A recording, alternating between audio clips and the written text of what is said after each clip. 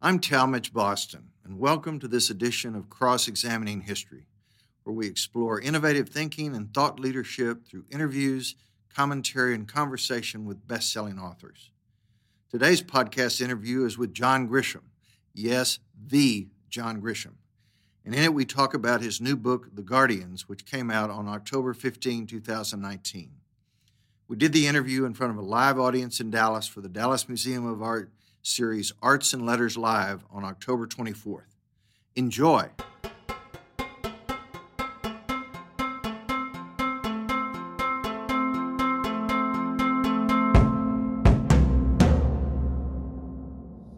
Good evening. Thank you for braving the weather and being here for what I'm sure will be a fantastic program. Psychologists have found that there's only one way to change a person's mind, and that's to change his heart. And the research shows that the best way to change somebody's heart is not with statistics or reams of data, but rather with stories. And thank goodness we're here tonight to hear a person who the New York Times has said is as good a storyteller as anybody we've got in the United States today, and that's our friend John Grisham. Thank goodness John uses his heart-changing, mind-changing story power to address parts of our criminal justice system that are unacceptable to people of conscience and in need of change. In that regard, John supports two important causes for which all of us should lock arms and do what we can do to move the needle toward having a better, more consistent system of justice in America. The first cause, like John, we need to lock arms and join those in the trenches who work with the Innocence Project. And that includes Centurion Ministries, who work to exonerate wrongfully convicted innocent people who spend years in prison. John's new thriller, The Guardians, which we'll talk about tonight, is about the work of these good people. Guardian Ministries and its leader, Cullen Post, in the book are based on Centurion Ministries and its founder, James McCloskey, to whom John has dedicated the book. Because of these egregious circumstances by which innocent people spend decades in prison, for many years, John has served on the board of the Innocence Project, and he consulted with the project's leaders in creating the story of the Innocents. As you saw on the screen, a portion of tonight's proceeds will go to the Innocence Project. A second important cause to John that we need to support is for us to help provide funding for legal aid and access to justice for those in America with pressing needs who can't afford a lawyer. His desire to support legal aid inspired his novel Gray Mountain that came out 5 years ago, which was the story of a young woman who got laid off by her Wall Street law firm and then went to work at a legal aid center in coal mining country, Southwest Virginia, where for the first time in her career, she gained fulfillment by helping real people with real problems. And in writing Gray Mountain to make the story authentic, John consulted with legal aid lawyers from the Appalachian Citizens Law Center in Whitesburg, Kentucky. So for years, John has served on the Leaders Council of the Legal Services Corporation that provides funding for 133 independent legal aid programs in all 50 states, including 3 of the biggest and best right here in Texas, Legal Aid of North Texas, the Lone Star Legal Aid, and Texas Rio Grande Legal Aid. Tomorrow night, John's going to be the keynoter at a big fundraising dinner in Austin that will raise money for the Texas Access to Justice Foundation. So John's discipline and his capacity to tell spellbinding stories has empowered him to write 42 books, and they've sold over 300 million copies. They've been translated into over 50 languages, which means that for decades, his novels have been read every day all over the world. This level of success gives John a platform that he uses generously because he knows that the work of the Innocence Project and legal aid programs can make our system of justice and therefore our society better, but only if all of us join him in supporting these important causes. Please welcome John Grisham. Thank you, buddy. Thank you.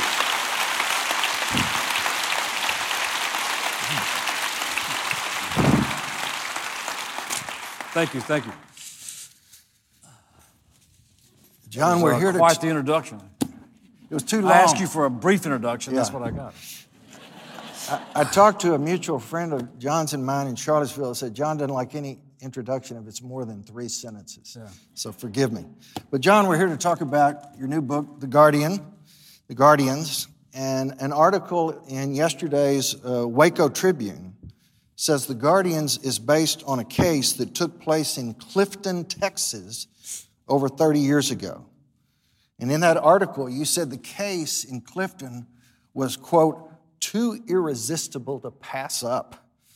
So what made the facts of that case so irresistible that it was the springboard for this novel? Well, first of all, it's always nice being in Dallas.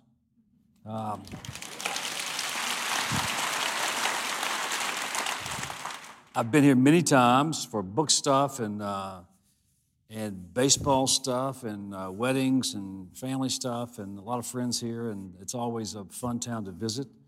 One of my favorite Dallas stories is 25 years ago, I got to interview Nolan Ryan in his last year with the Rangers in the old stadium for NBC Today show. They wanted one celebrity to interview another celebrity, and so I asked if Nolan would do it, and he said he would. And so I flew down here, and before the game, he was in uniform, and we sat in front of the dugout. And I interviewed Nolan Ryan for a long time. They cut it down to 7 minutes, but it was a brilliant interview, okay? And that was one of my favorite Dallas stories, but I've been here many times and always enjoyed Dallas. So what was the question? The question was, what is about this case in Clifton? Okay. Well, listen, every wrongful conviction case is a fascinating story because of the immense human suffering, the injustice, the loss of life, freedom, the loss of the waste of money, the wasted life. Every wrongful conviction case, and there are thousands of them, okay? We haven't scratched the surface. We've had 2,500 exonerations in the last 25 years. Okay, that's a fraction of the innocent people in prison. I think we're learning as we do more and more, we realize how many innocent people are there. We have 2.5 million people in prison, which is a whole different issue, whole different book, mass incarceration and sentencing disparities and all the other issues I want to write about. But the highest incarceration rate the world has ever seen in a civilized nation. So that's what we've done. They're there. How many are innocent? It's impossible to know because there's not enough money and time to go back and check every case, but there have been studies. On the low end, it's 2%. On the high end, 10%. Do the math. There are thousands of innocent people in prison. So anyway, that's what I've been writing about for a long time. But every innocence case, especially the ones where people are sent away for a long time, and where they've been sent to death row. And we've had several hundred people off of death row after DNA exonerations. The cases are all fascinating. I was struck by Joe Bryan's case out of Clifton, Texas, because he'd been in prison for almost 35 years for killing his wife, a crime he could not have possibly committed because there was just almost no evidence against him. And I read this article in the New York Magazine last summer because I'm always reading articles about wrongful convictions and issues related to problems with the judicial system, our legal system. That's where I live. I live in that world of wrongful convictions, prisons, things that go wrong with the system, and that's what I write about. But I became captivated with Joe's story and became convinced that this guy was, like a lot of people, this guy was wrongfully convicted in a small town and sent away, and he's still there. So I steal the story. I stole them. That's what writers do. Mm-hmm. You've done it too. Okay? You hear a good story, and you say, okay, I can take that story or something close to that and fictionalize it and make it a very compelling, readable story. That's what I do. Well, the story of Joe Bryan and in The Guardians allows you to target many of the deficient aspects in today's criminal justice system. So let's take them one at a time. How long do we have? We have 4 hours. We're going to see how tight and concise you can be. Junk science, which comes from the mouths of so-called expert witnesses, is it as bad today as it was in the 1980s and 90s? It's cleaning up a bit because of DNA. What happened starting in 1970s, we spawned off all these experts who began testifying in criminal trials, stuff like bite mark analysis, hair analysis, boot mark analysis, boot print, arson, all these blood spatter, all these different theories about crime scene analysis and forensics that are not based on science. And what happened, these guys sort of proliferated. A lot of them were former policemen who wanted to start testifying. And almost none had scientific backgrounds, and they were allowed to test. The more they testified, the smarter they became. And their resumes got thicker. And you just take a murder in a small town in Texas or Mississippi, anywhere, pick a small town. You have a sensational murder, the community's horrified, they want the person arrested and off the street and convicted and sent away so we can all rest, okay? So there's a rush to convict somebody, and then the police are maybe not that sophisticated, and they bring in an expert from, as you know as a lawyer, the farther away he comes, the smarter he is. And being from the South, if an expert came from California, my God, he walks on water. He's from California. Or New York, they're Yankees, but they're smarter, okay? And they testify, and they wear nice suits, and they have big vocabularies, and they're professional testifiers. They do it all the time. And they're extremely convincing because, again, they practice a lot. They get paid for it. And they are able to convince, in Joe's case, there was nothing linking Joe to the murder of his wife. There was no motive. There was no marital problems. He was 2 hours away in Austin the night she was murdered. He had an eye deficiency, so he couldn't drive at night. The weather was terrible, so he had to drive 2 hours from his motel room in Austin back to Clifton, murder his wife for no reason, drive back to Austin, go back to the hotel, go to sleep, and nobody ever saw it. That was the theory, okay? It's ridiculous, all right? But anyway, these experts can testify. The only evidence that they found that put Joe away, there was a flashlight they found in the trunk of his car. It was not removed from the crime scene. It was not found at the crime scene. It was found later in the trunk of his car. And the lens of the 2-inch lens of the flashlight had what appeared to be backspatter or blood stains. And so this expert at trial, with certificates and a resume and a vocabulary, convinced a jury that this flashlight found in Joe's trunk was at the scene of the crime. So therefore, Joe held the flashlight as he shot his wife, and the blood blew back. That's all they had. That was 35 years ago, and he's been convicted twice. 24 jurors bought that. And Joe's in prison. So anyway, what was the question? Junk science, and is it getting any better? It's getting better because of DNA. Okay. DNA has exposed a lot of these experts. A lot of them have run away and they're hiding. They can't come out because they're not qualified. The expert in Joe's case has backed away from his testimony. Too late. He's been there for 35 years, okay? But the expert's changed his mind, said, I was wrong. Mm-hmm. Can you imagine that? You've been sent to prison because of expert testimony, and 35 years later, the expert says, I got it wrong. And he's still in jail. Oh, he can't get out. The case is pending before the Texas Court of Criminal Appeals, and it's been sitting there for a long time. Mm-hmm. He's been denied parole, 8 or 9, 10 times. I don't know the exact number. Joe, he got denied last year. He has congestive heart failure. He's in terrible health. We're trying to get him out before he dies. The second aspect of the criminal justice system that you point out is the use of jailhouse snitches to testify that a defendant allegedly made a confession. Now, is there any movement afoot to stop this use of frequently perjured testimony? Well, I don't know if there's I'm not aware of a movement to stop it. What happens in most civilized jurisdictions in criminal trials, if you have a jailhouse informant, he has to come in for a special hearing before the judge, who is extremely skeptical. These guys all have criminal records, most of them dealing with drugs, and they're not stable.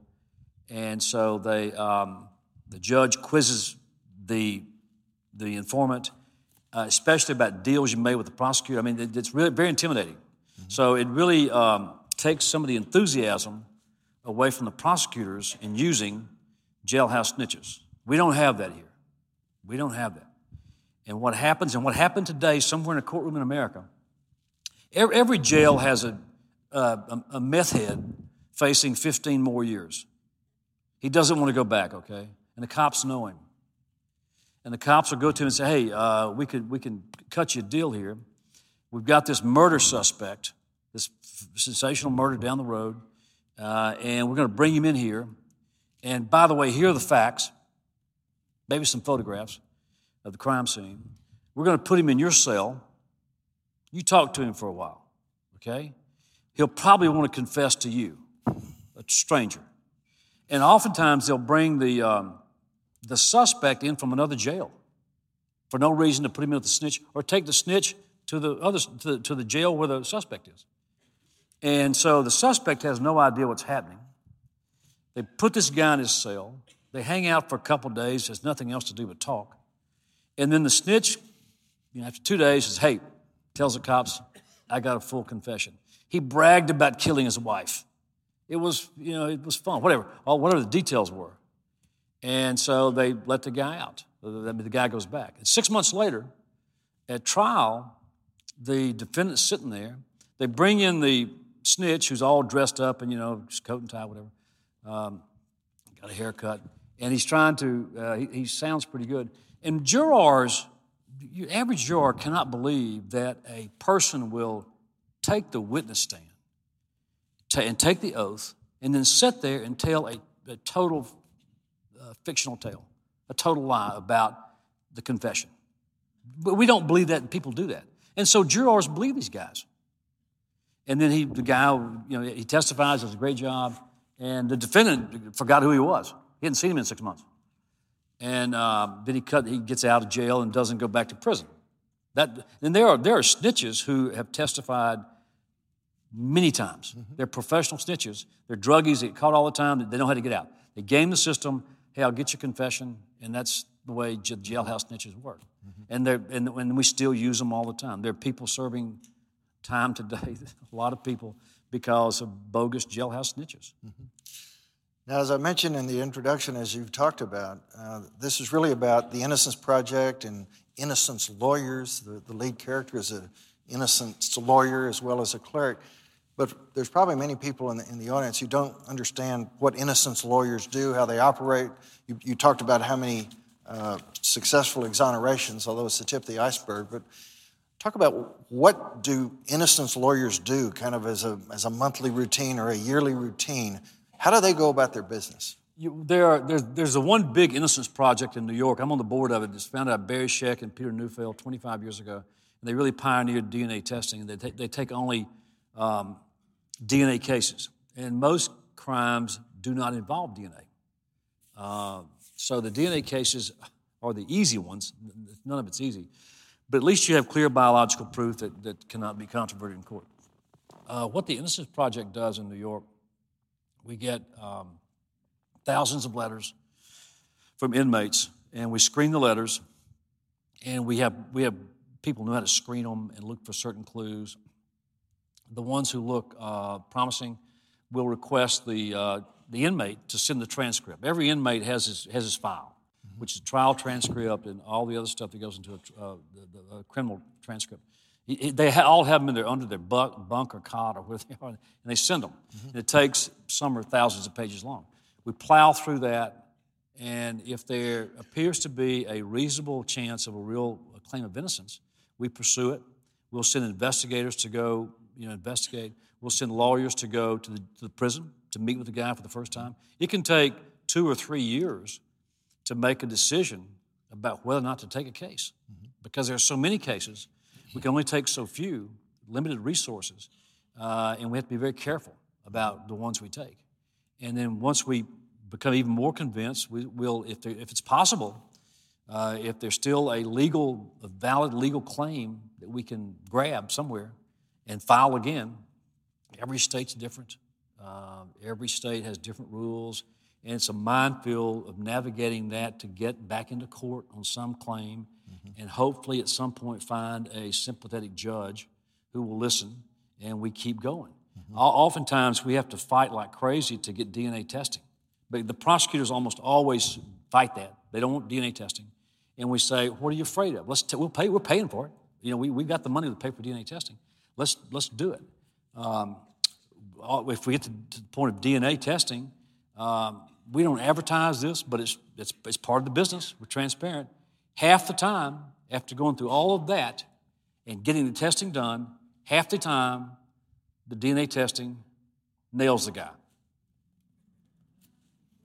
And you want to go back to prison and beat the crap out of the guy, okay? But they're tough guys. You stay away. You think, we wasted all this time and money. Why?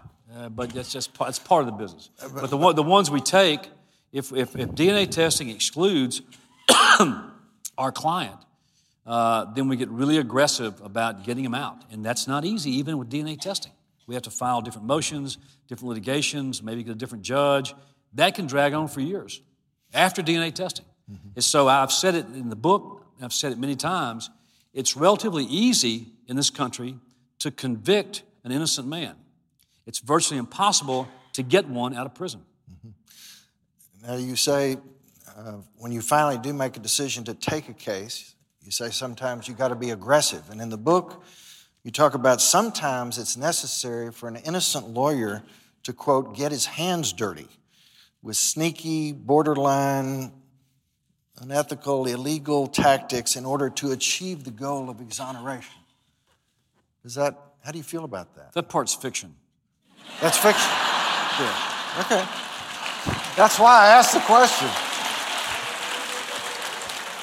That just made the story better? I would never admit that one of my innocence lawyers would do anything wrong, okay? I can't admit that. Okay. But truthfully, I was a criminal defense lawyer for only 10 years, and it was a very short, unsuccessful career before I moved on to other things. And I had a lot of trials and a lot of clients, and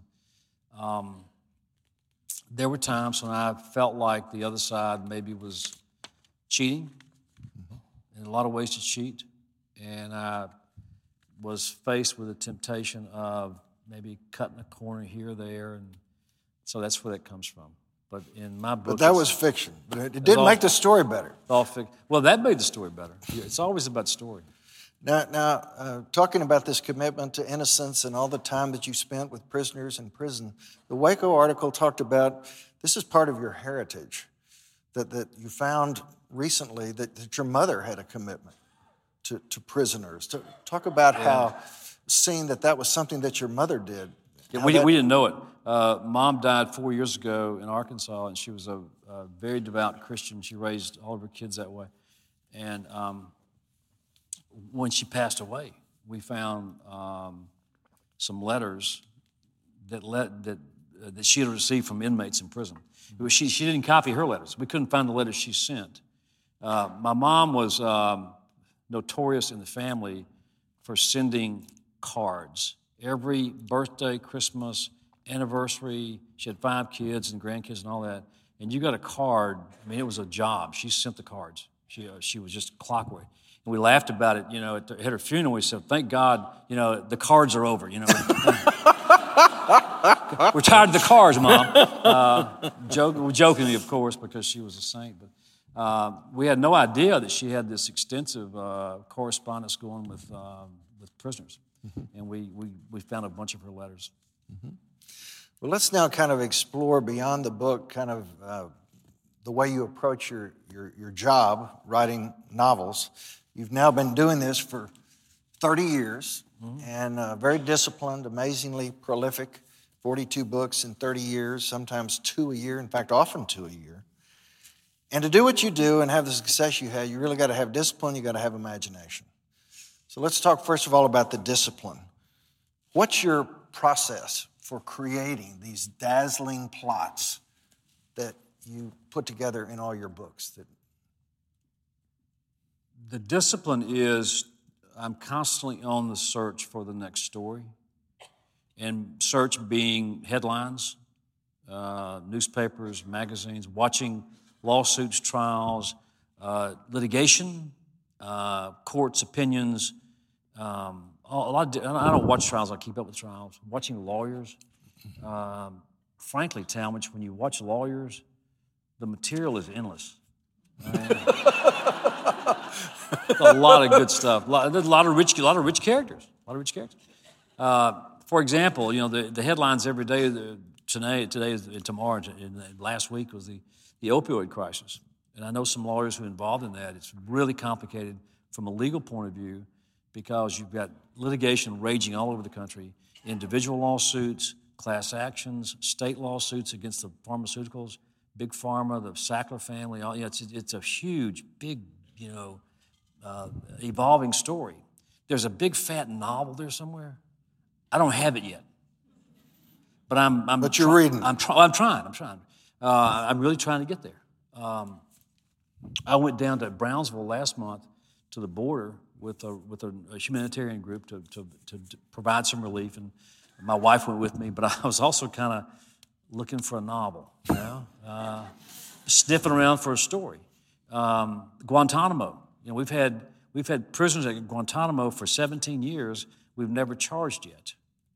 These guys were snatched by our people in foreign countries. Many of them were tortured, brought to Guantanamo. They've never been charged. It's a lawyer's. They're huge legal cases. Mm-hmm. Are we going to put them on trial or whatever? Mm-hmm. That's fascinated me for years. I don't have the novel, but I'm always looking for that next story. Yeah, but once you've got that story, then you've got to create a plot.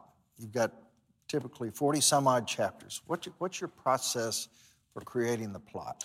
Well, when I think about a story, I start off with I have to love the idea of it, and I start off with the beginning. First page. I mean, I want to hook you on the first page. I want to keep you engaged. I want you skipping work, calling in late for work, staying up late at night, skipping lunch. I want you to read the book in 2 days, and I want the pages to turn. I mean, that's what I'm serious. I love to read a book like we all do. That's very deliberate. So once I have the hook, and once I have an ending that is not what you expect, okay, hopefully. The hard part is the 300 pages in the middle that to maintain that narrative tension to keep the pages turning, and that's often difficult. So I literally sit down and say, okay, I've got the beginning and I've got the end, and I'll work on the middle. So I'm going to write chapter 1. Here's a paragraph. Okay, chapter 2. Here's a paragraph. Chapter 3, and when I get to chapter 40, I hope I should be done, and that forces me to outline the whole story, to look at the whole story, to decide, okay, I don't need that subplot, I don't need that character, maybe I do need something else. And when you plan the whole story like that, this can take a long time. I mean, this can take a long time, and oftentimes it doesn't work. After I get all that done, it just doesn't work. But when you plan the whole story, you really the novel is so much easier to write.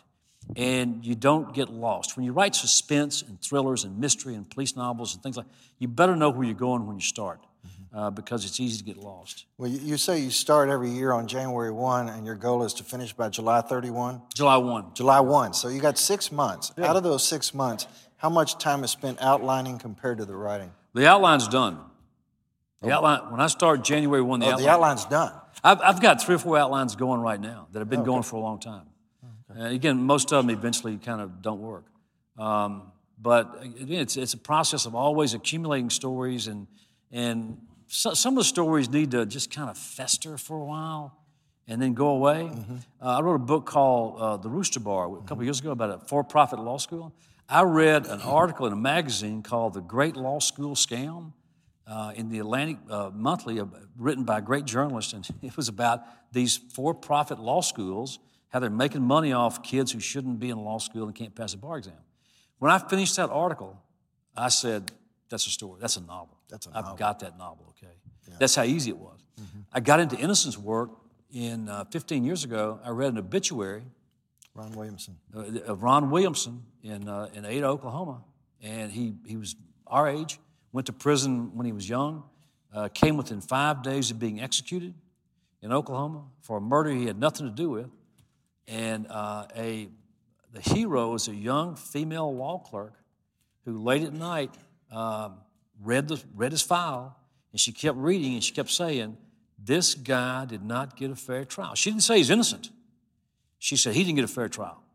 And so she went to her other colleagues, other law clerks, because they worked for Judge Frank C.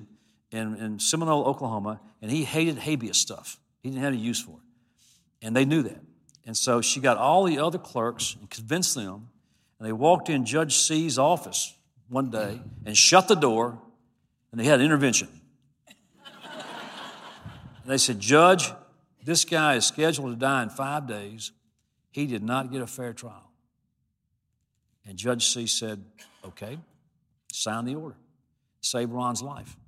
And I talked to Judge C about it when I was doing the work, and he said, I said, oh, sure, Judge, back then they would appeal to the 10th Circuit. It would take, somebody would have stopped the execution. He said, not in 1992. They would not have stopped it. Oklahoma was killing people, regularly. He said that he would have been dead. I remember when that book came out, I've got a friend in Dallas who came up to me and said, I'm from Ada, Oklahoma. And all I can tell you is it's all true. Now, you talked about the outlining, but it's one thing to do an outline. It's something else. Time magazine has described the pacing of your plots as, quote, ranging from fast to breakneck. So what's the key to pacing plots so that it's always moving? Each chapter, there's something new, there's something new, there's something new, to keep that interest going chapter after chapter. Well, a lot of it is just, there's some tricks, okay? A couple tricks. Some chapters are shorter, others. Some chapters leave you hanging, others don't.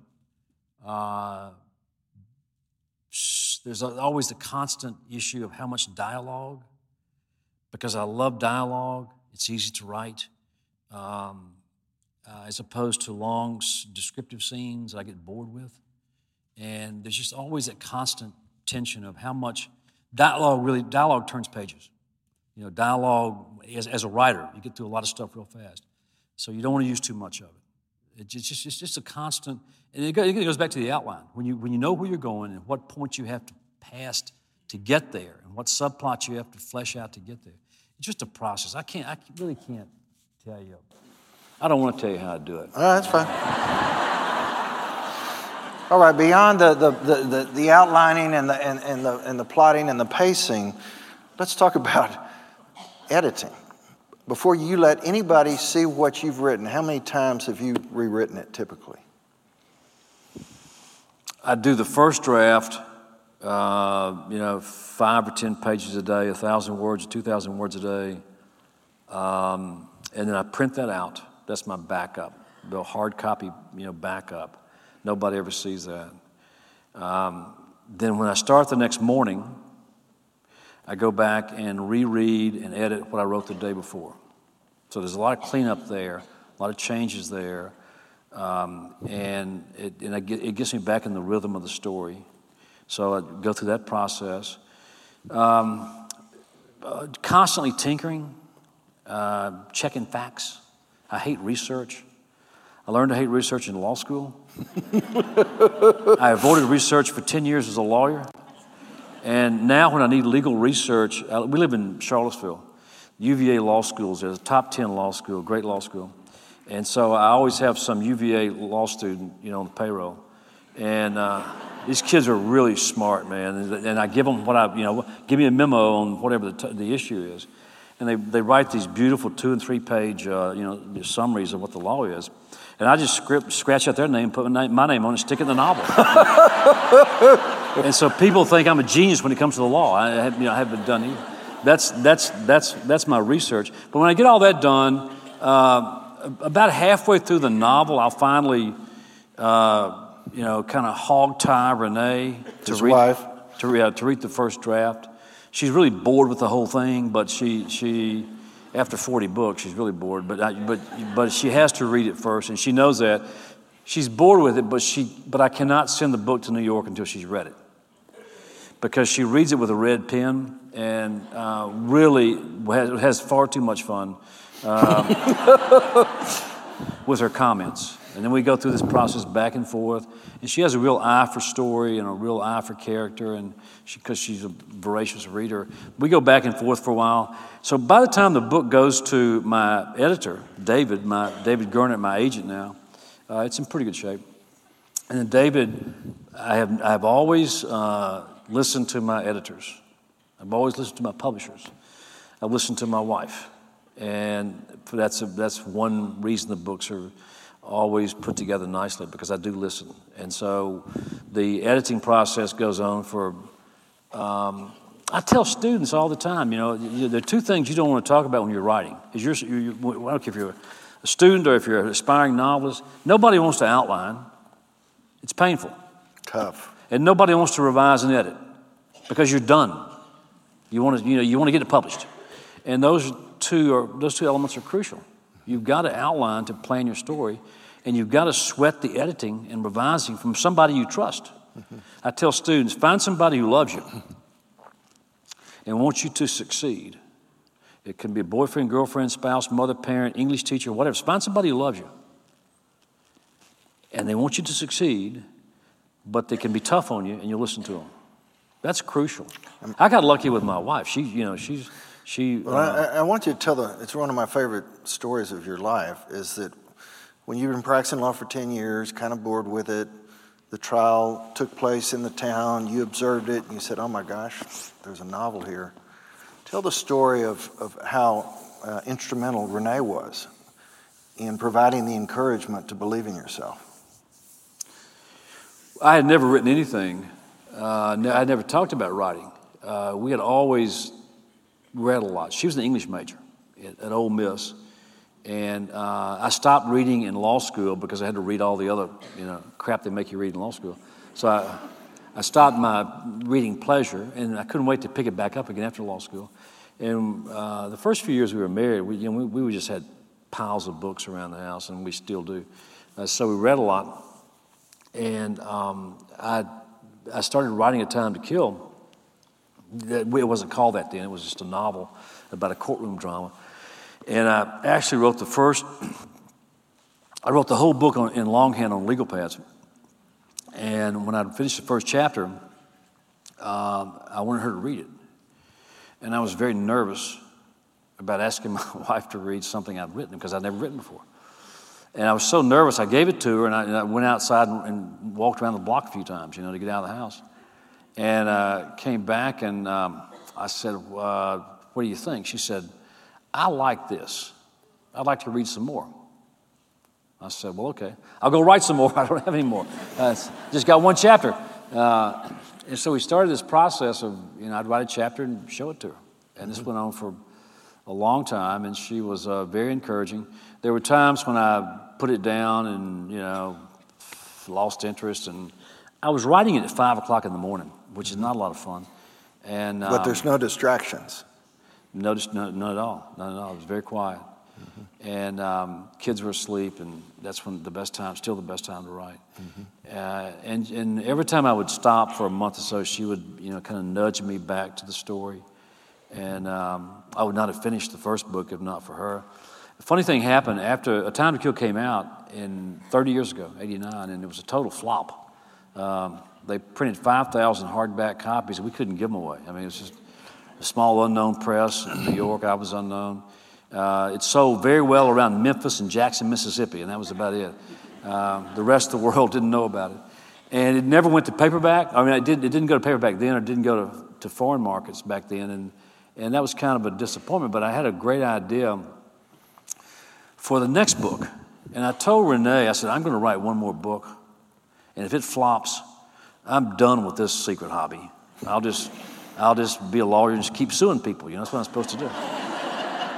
And so I said, I've got a great idea. I got an idea.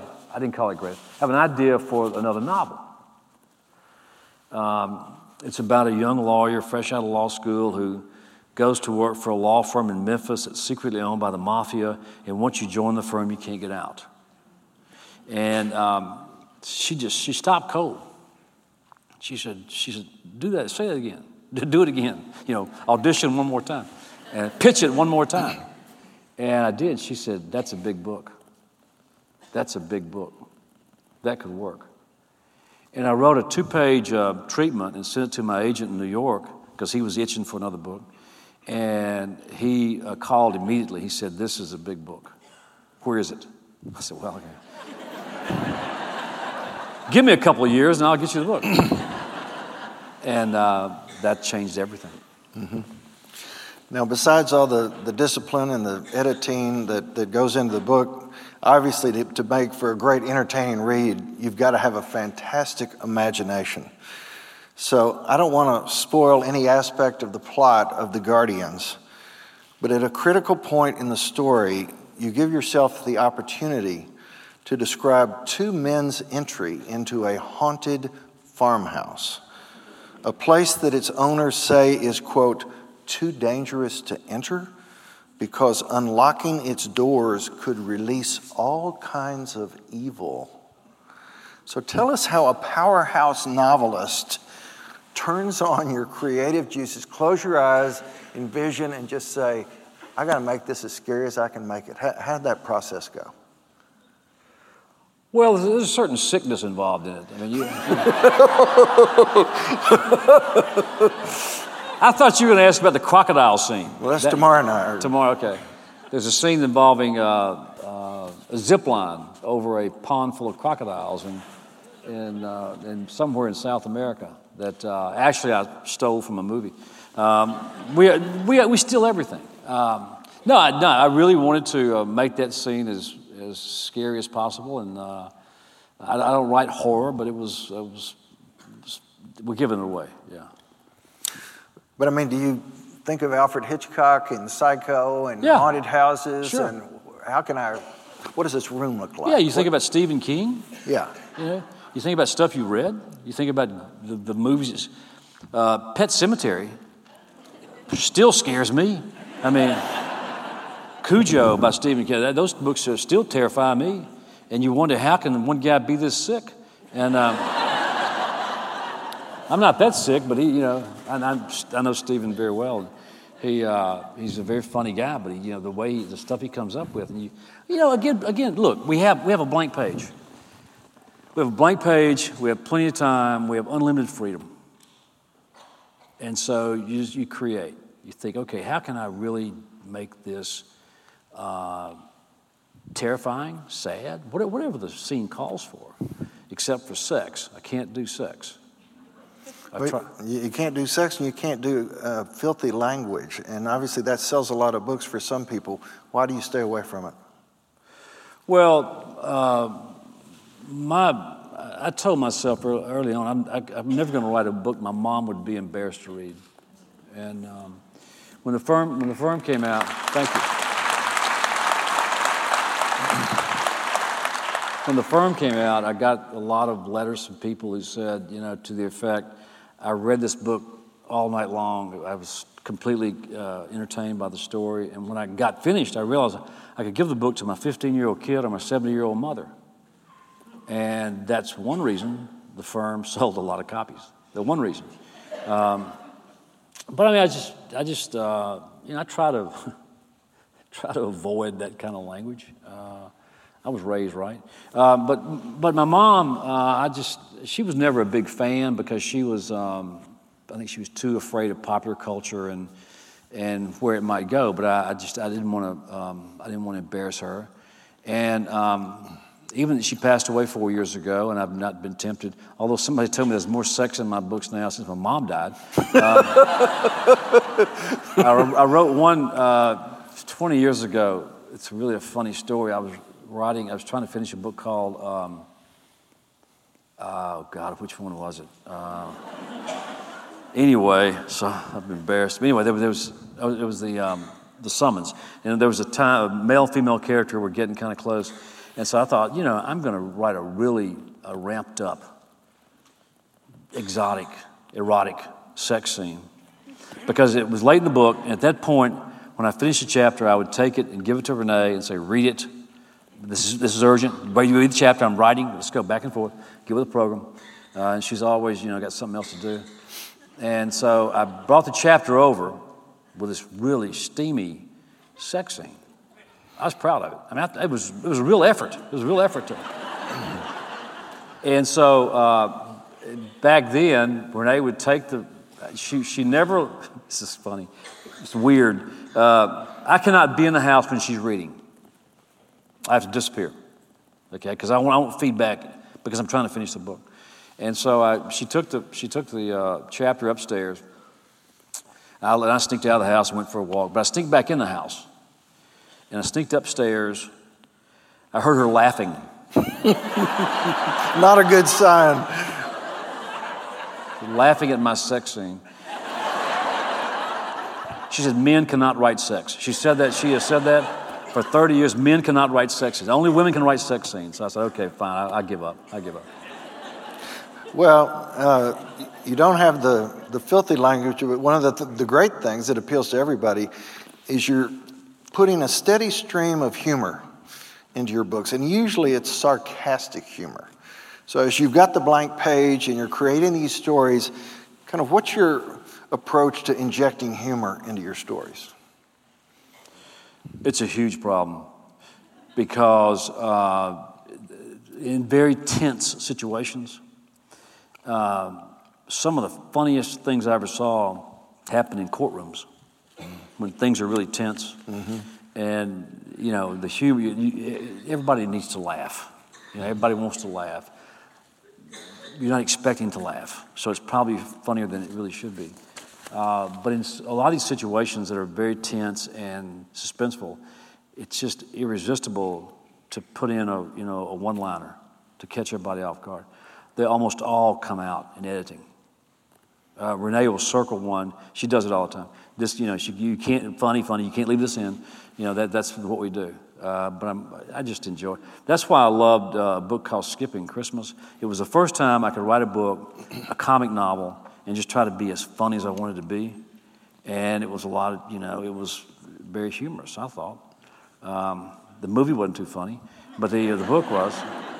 But I mean, it's just that's the way I think, the way I talk to you. Mm-hmm. We've spent hours in conversation. It's just all, it's a lot of sarcasm, light sarcasm, cheap shots, humor, Another component in your books, almost everyone, maybe everyone, they have occasional riffs of moralizing. For example, in this book, Cullen Post and Guardian Ministries turned down the opportunity to represent a potentially innocent man in prison because he's obsessed with getting revenge against the person whose false testimony put him in jail. But then later in the book, you elevate a character when he chooses to forgive a wrongdoer whose perjury led to his bogus conviction. So what inspires you to include life lessons in your books? I've been asked for 20 years if I'm a moralist, whatever that is. I think we all are. Don't we all have our own moral codes and we tend to judge people by what we believe? I think we all do that. You can't preach in popular fiction. You better stay off the soapbox. You cannot assume that your audience shares your views, your religion, your politics, or whatever. So there's a little bit of that, but not much. I've been criticized in the past for being too political in certain stories, but that's the stories I happen to be telling. I don't see it as moralizing. To me, it's just storytelling when morals get in the way. Well, in the scene where, here's your main guy who's been in prison for decades, in part because of the false testimony of his now ex-wife, and she later recants, and then she, in his post-conviction hearing, says, yeah, that wasn't true, and she comes off the stand. Well, you could have done anything there. What inspired you to say, I want them to hug. I think I want to say something about reconciliation here. Because there's a lot of reconciliation with these guys. It's astonishing when they get out after 20 years, when they finally get out, how you think they would be furious and vengeful and ready to kill. They're never that way. They're grateful, they're touched, they're emotional. Now, they've been institutionalized for 20 years, so their emotions come out later. But we've seen that. We've seen people before when they get out confront witnesses and say, "Okay, everybody says I'm sorry," and they hug and just a lot of tears. Mm-hmm. So some of these hearings are very, very emotional, and it's hard to believe that you could spend 20 years in prison for a crime somebody else committed because of the lies and misdeeds of certain people, and get out and not feel the need for a lot of revenge. Mm-hmm. But they want to put all it behind them. They want to put it behind them almost always and enjoy the last 30 years of their lives. They're remarkably at peace. Remarkably at peace. I was in Nashville last night doing a fundraiser for the Innocence Project, and there were 4 inmates there. One young man got out 3 months ago after spending 12 years for a crime he never heard of, and he was he said it was the best thing that ever happened to him. Did he explain why? He got very religious, very strong Christian faith in prison. He said it added character. It taught him these lessons about life. He's 40 years old now. He's got the rest of his life, and he's going to move. You can't believe this stuff. You can't believe how strong people can be. Mm. Now, we talked briefly about films, and one of the life's great mysteries to me, every book of yours I read, I say, that's the greatest story I ever read. I can hardly wait for the movie to come out. And about your first 10 or 12 books, there was a movie that came out. But then, all of a sudden, it stopped. So what is going on that these fantastic stories that you create are no longer being made into movies? So you expect me to explain Hollywood to you?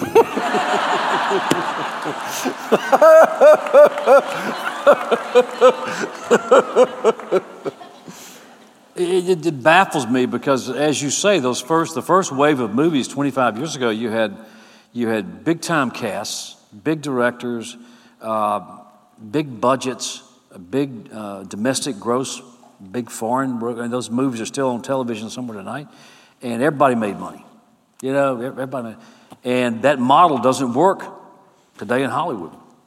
The Hollywood, as best I can tell, the model that Hollywood likes today is to spend $200 million on Spider-Man 10 with the hopes of grossing $1 billion in China, and then $1 billion in the rest of the world. And if that works, it's okay.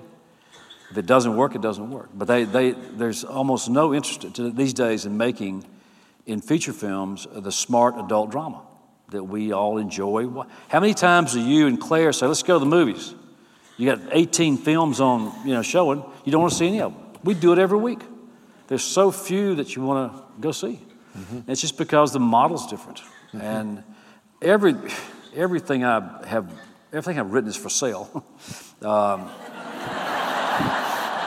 And you do sell them to the movies, but they don't get made. They don't get made. We have not had a movie in 15 years. And we've tried. I've stopped trying. They're still for sale, but I'm not getting involved in it. I've read so many bad scripts and had so many long conversations with directors I'll never talk to again. There's several TV deals pending now, but nothing's going to be filmed, to my knowledge, next year.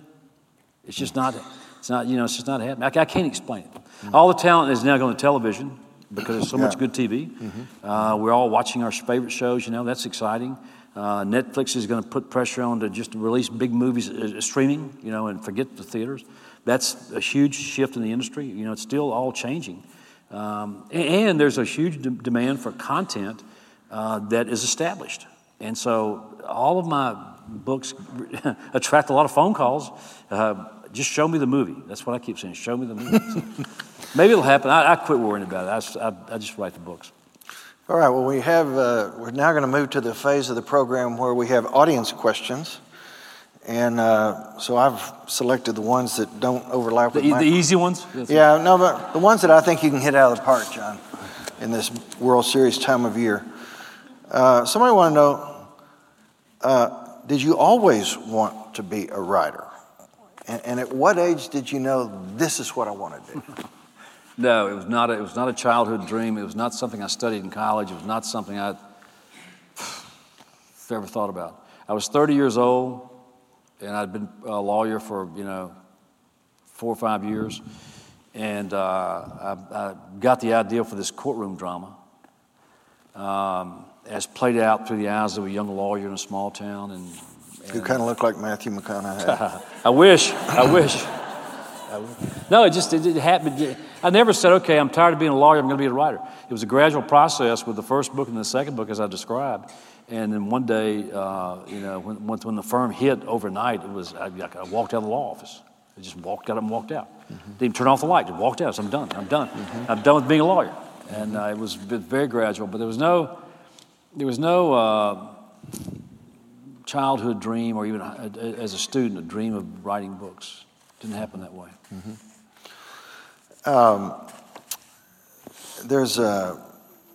We haven't talked about a series that you put together for young readers, mm-hmm. the Theo Boone series. And there may be people in this audience who don't even know that you've done this. Thank you. But I think it's a great story about how that came to be. And hopefully people in the audience are going to hear it and say, I want to get my kids reading. Try one Theo Boone, and they'll want to read 8 Theo Boone. So how'd that happen?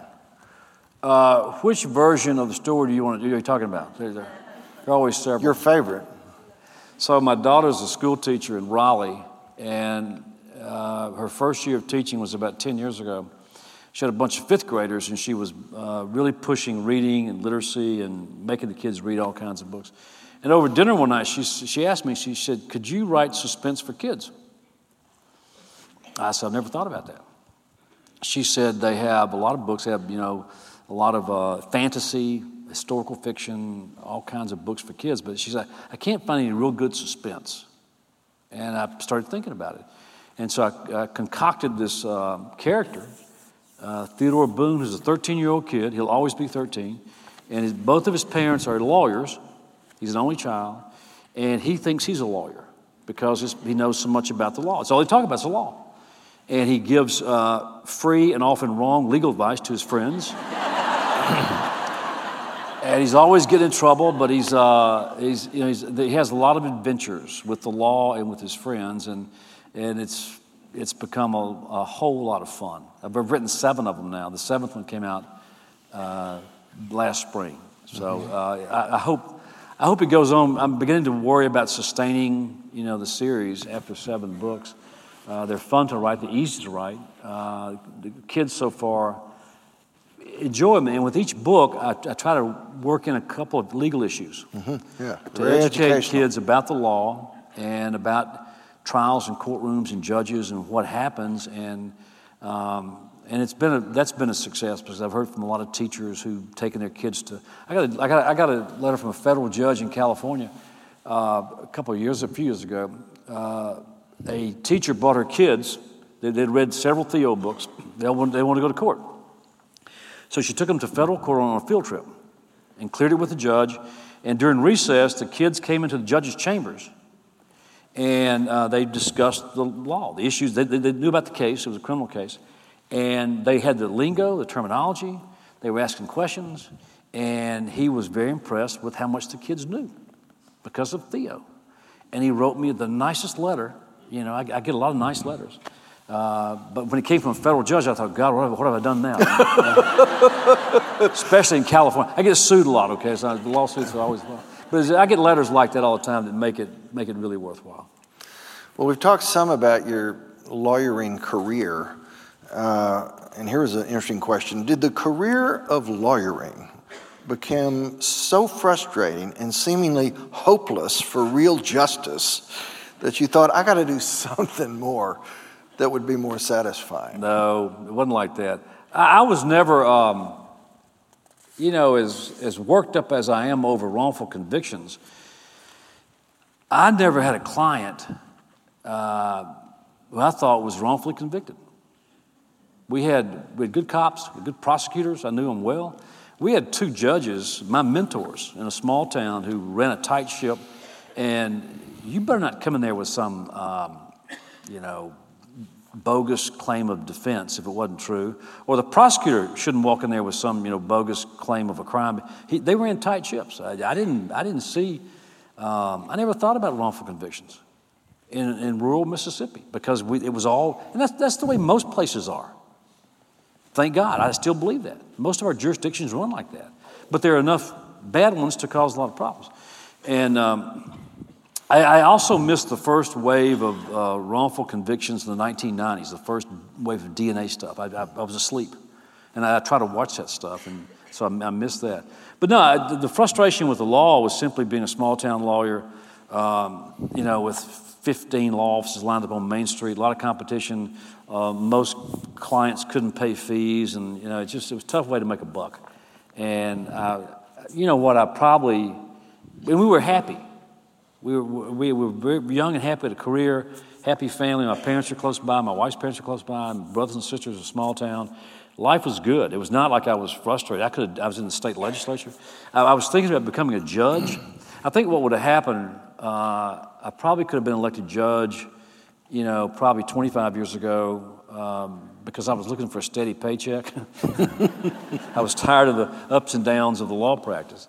And I enjoyed being a judge. I was a city judge in my hometown for a while. And I thought I'll be a circuit judge on the state level and apply myself and learn and keep learning and learning the law. And then maybe one day be in line for a federal judgeship. That's kind of what I was thinking down the road when I started, when the firm came out. And that changed everything overnight. Yeah. Mm-hmm. Well, we do have some young people in the audience today who presumably are at least thinking about a career in law. So the question is, if you were considering a career in law as a young student today, which field do you think you'd want to pursue? Well, probably public interest law. I have not met too many happy lawyers. Big firm guys are burned out. Small town guys are squeezed out. The big firm guys make a lot of money but pay a dear price with the quality of life. You've seen that here. You've lived it firsthand. There are a million small town guys who can't survive. Do you know many happy lawyers? Well, as I was working on the introduction in Gray Mountain, where you talked about the young woman lawyer who got laid off her Wall Street firm, and then she went to do legal aid in the coal mines of Southwest Virginia, representing real people with real problems, I think those probably are the happiest lawyers. I know a handful of really successful lawyers who love what they do. Not very many, honestly, and then over the last 30 years. I know a lot of public interest lawyers who have found causes they believe in, environmental or youth advocacy or immigration law, where they don't have to worry about billing or what the overhead is. They work for a nonprofit. They don't make it. Most of them don't make as much money. Some do okay. They're committed to a cause. Those are very happy lawyers. Those are the ones who enjoy what they do, who wake up every day with a purpose and love going to the office, as a general rule. That's been my experience. Well, since I have law partners here, I will say I love where I am now. Yeah, be careful. Which happens to be true, by the way. But here's a question, Be careful. And I think you've touched on it. Which of your books was the most difficult to write, and why? I think I know the answer.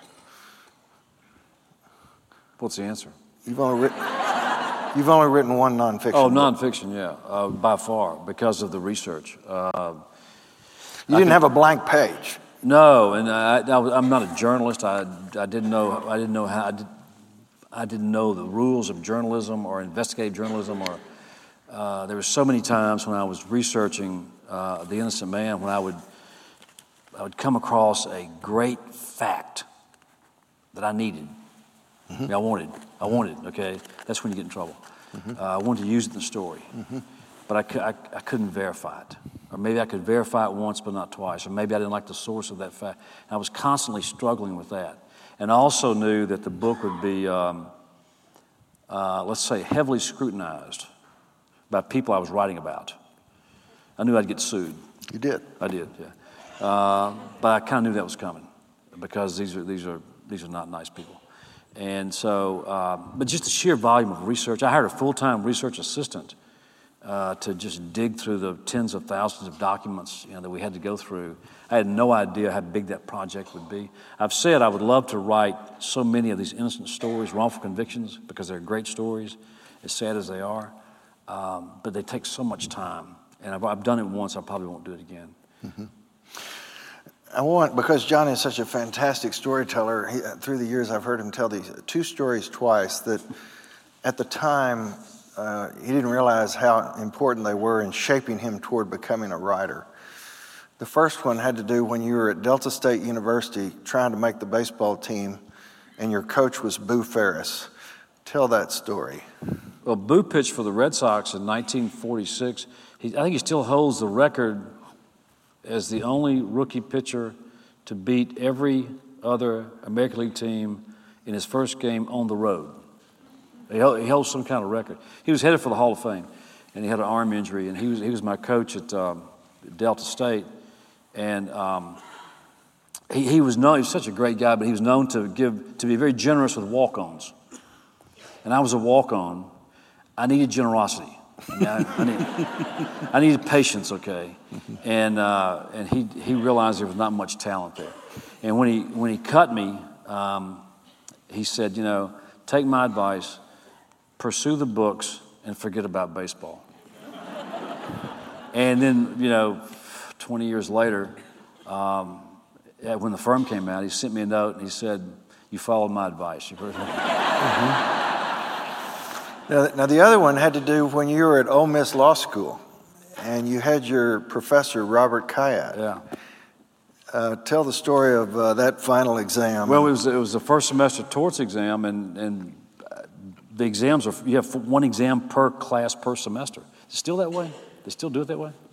It's crazy. Well, I hadn't been in law school in 41 years, but I think so. I hope they've changed it. They probably had. So you'd have one huge exam at the end of the semester, a 4-hour exam. And I got through the first 3 exams. I was sitting for the torts exam, and it was a fair exam, but it was difficult. And I got to the last legal problem, and these professors love to create these massively complex legal problems. They think they're really cute. They think they can write, this fancy, fun fiction. And you got to decipher it and clean it all up and write a cogent, long, thorough analysis of these impossible problems. That's what the typical law school exam is. That's why I hated law school. And so I got to the last one, and I didn't get it. The clock was about to run out. You're just enormous pressure. And you got to write in longhand these things, and I didn't get it. I couldn't find the legal issues. And so I just started writing about, the characters in the story, and I wrote about this and went on and on, page and page and page. And I walked out of the exam ready to cry. I said, I've blown this exam, and went home for Christmas and came back in January before the internet, nothing was posted. You had to go to the law professor's door in his office. You could see your name up there or your ID number and see your grade. And that's what I did. And I made a better grade than what I thought I was going to make. And the professor was there, and he was a great professor. And I said, can I see my exam? He said, sure, I'm here if you want to talk about it. And I took the exam, and I went to the next room by myself, and I read through it, and I did okay until the last problem. And he had marked it all up with red ink, and it was a total train wreck. I knew that.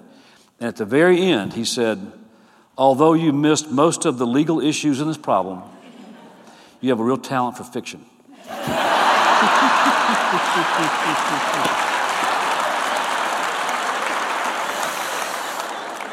And he became chancellor of Ole Miss, and in 1989, when The Time to Kill came out, we had been in touch over the years because we're still in touch. And he called one day and he said, "Do you remember your torts exam?" He said, "I knew you could do it. I knew you could do it." Now, John, we got an audience full of people here who hang on your every book. One of the questions that was actually submitted that I'm not going to ask you, but you can get on the internet and find the answer. How old are you? I'm 64 and not bored, still having fun. Well, that was ultimately the question. Have you lost any of your passion or feel like you have more passion for writing these novels, whether it's Theo, whether it's the legal Theo? You know, I think I get angrier today. Angrier? Angrier. About things. Yeah, about legal injustice and things that we do in our system that we could fix and save a zillion bucks and a lot of misery if we just do it. If we had the will to do it politically. It's all about changing laws. You know, I'm opposed to the death penalty. It's not about abolishing the death penalty, but that upsets me. But there are a lot of other areas that we could clean up in our legal system and prevent wrongful convictions. We could almost wipe out wrongful convictions if we would just enact 6 or 7 pretty basic laws. You know, that bothers me. I'm still fascinated by Joe Bryan. You know, again, these guys I correspond with in prison, I'm pen pals with several of them, and oftentimes I'll think about them, the ones I've met, and I think, you know, I'm here living a good life, and they're locked away in, you know, some terrible prison, and we're both innocent. And that's still, I carry that around. And I still, I think I'm angrier now than I was 5 years ago. Are you willing to tell the audience what you're going to do tomorrow? No. No, we shouldn't broadcast that. Okay. We'll talk about it tomorrow night. All right. Anyway, to me, what separates... It's not that I'm going to a prison tomorrow, but we agreed not to broadcast it. So. Okay. I've been to a lot of prisons in Texas. I've been to a lot of prisons in a lot of states, and I got the tour of Huntsville several years ago, and the death chamber, and all the different rules and procedures, and so I've done that in many states, and I'm going to another one tomorrow. How does Texas compare to? Well, it's a bit more active. It's much more efficient. Well, I live in Virginia. Texas is number 1 right now in execution. We're number 2. So I can't throw stones. They're all bad. They're all bad. What's disturbing is even in some of the federal camps, and these are pretty nice places without walls, where the guys have a pretty good life. And what you see nowadays, because our prison population has aged, they've been there for so long, there's so many of them, these guys have no place to go, and they don't want to leave. Mm-hmm. And so they require more and more health care, more and more, you got to feed them and take care of them. They get health care at some level. It's not always good, but that's what we're realizing. Before the last election, we were having some real progress with criminal justice reform from both sides. The Republicans are tired of paying for it, and they see the cost of corrections. It's enormous, okay? Democrats want, to protect, human rights or whatever, criminal rights. So both sides are coming together and making real progress. And then when Sessions took office, he killed all that. So we're hopeful that, sometime soon we can start making progress again. There's a lot of support for criminal justice reform from both sides. Mm-hmm. Well, ladies and gentlemen, I've had the privilege of knowing John for 15 years now. I think you realize now he's a lot more than just an entertaining writer. He believes in his causes. He believes in the importance of writing things that are persuasive and are not something that are in any way embarrassing in terms of putting anything risque. It's just gut level, important stories that, as I said in my introduction, this is a way we're going to change minds, to get people more mindful of the issues we've talked about tonight, and hopefully funding legal aid, funding the Innocence Project, leaning on people who are obstacles to improving the criminal justice system. And I don't think anybody's doing a better job of it these days than our guest, John Grisham. Thanks a million.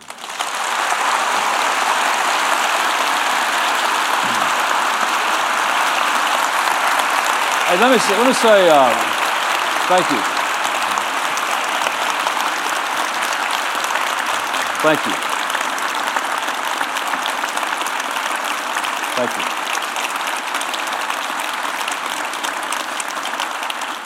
And listen, thank you folks for buying the books and reading the books. It means a lot to me. I don't take it for granted. When I start another book, I can't think about all the folks who are going to read it. But I do think about each time I say, okay, this book I'm writing now, I'm starting now, I have a lot of people who are going to read it, and I want them to enjoy it, to be entertained by it, to maybe be moved by it. But I want this book to be the best one I've ever written. And as long as they're still enjoyed by you folks and they're successful, I'll keep writing, hopefully for a long time. You keep reading, I'll keep writing, okay? Thank you. Nice job. Nice job, sir. I'll see you in Austin. All right. John Grisham is the greatest storyteller of my generation. We did the program you just heard in Dallas, and then 2 days later, we did it again for the Texas Book Festival in Austin. He's not just a great writer, but as you've just heard in the interview, he's a great person, and he's been a great friend to me over the last 15 years. You can find John's new book, The Guardians, wherever books are sold, because it's sure to continue his string of #1 bestsellers that he's had going for the last 30 years. I hope you enjoyed this podcast. Make sure and catch all my podcasts at Spotify, iTunes, and SoundCloud. Until next time, remember, as my late great friend Bobby Bregan used to say, you can't hit the ball with the bat on your shoulder. This is Talmadge Boston of the law firm Shackelford, Bowen, McKinley & Norton. Thanks for listening.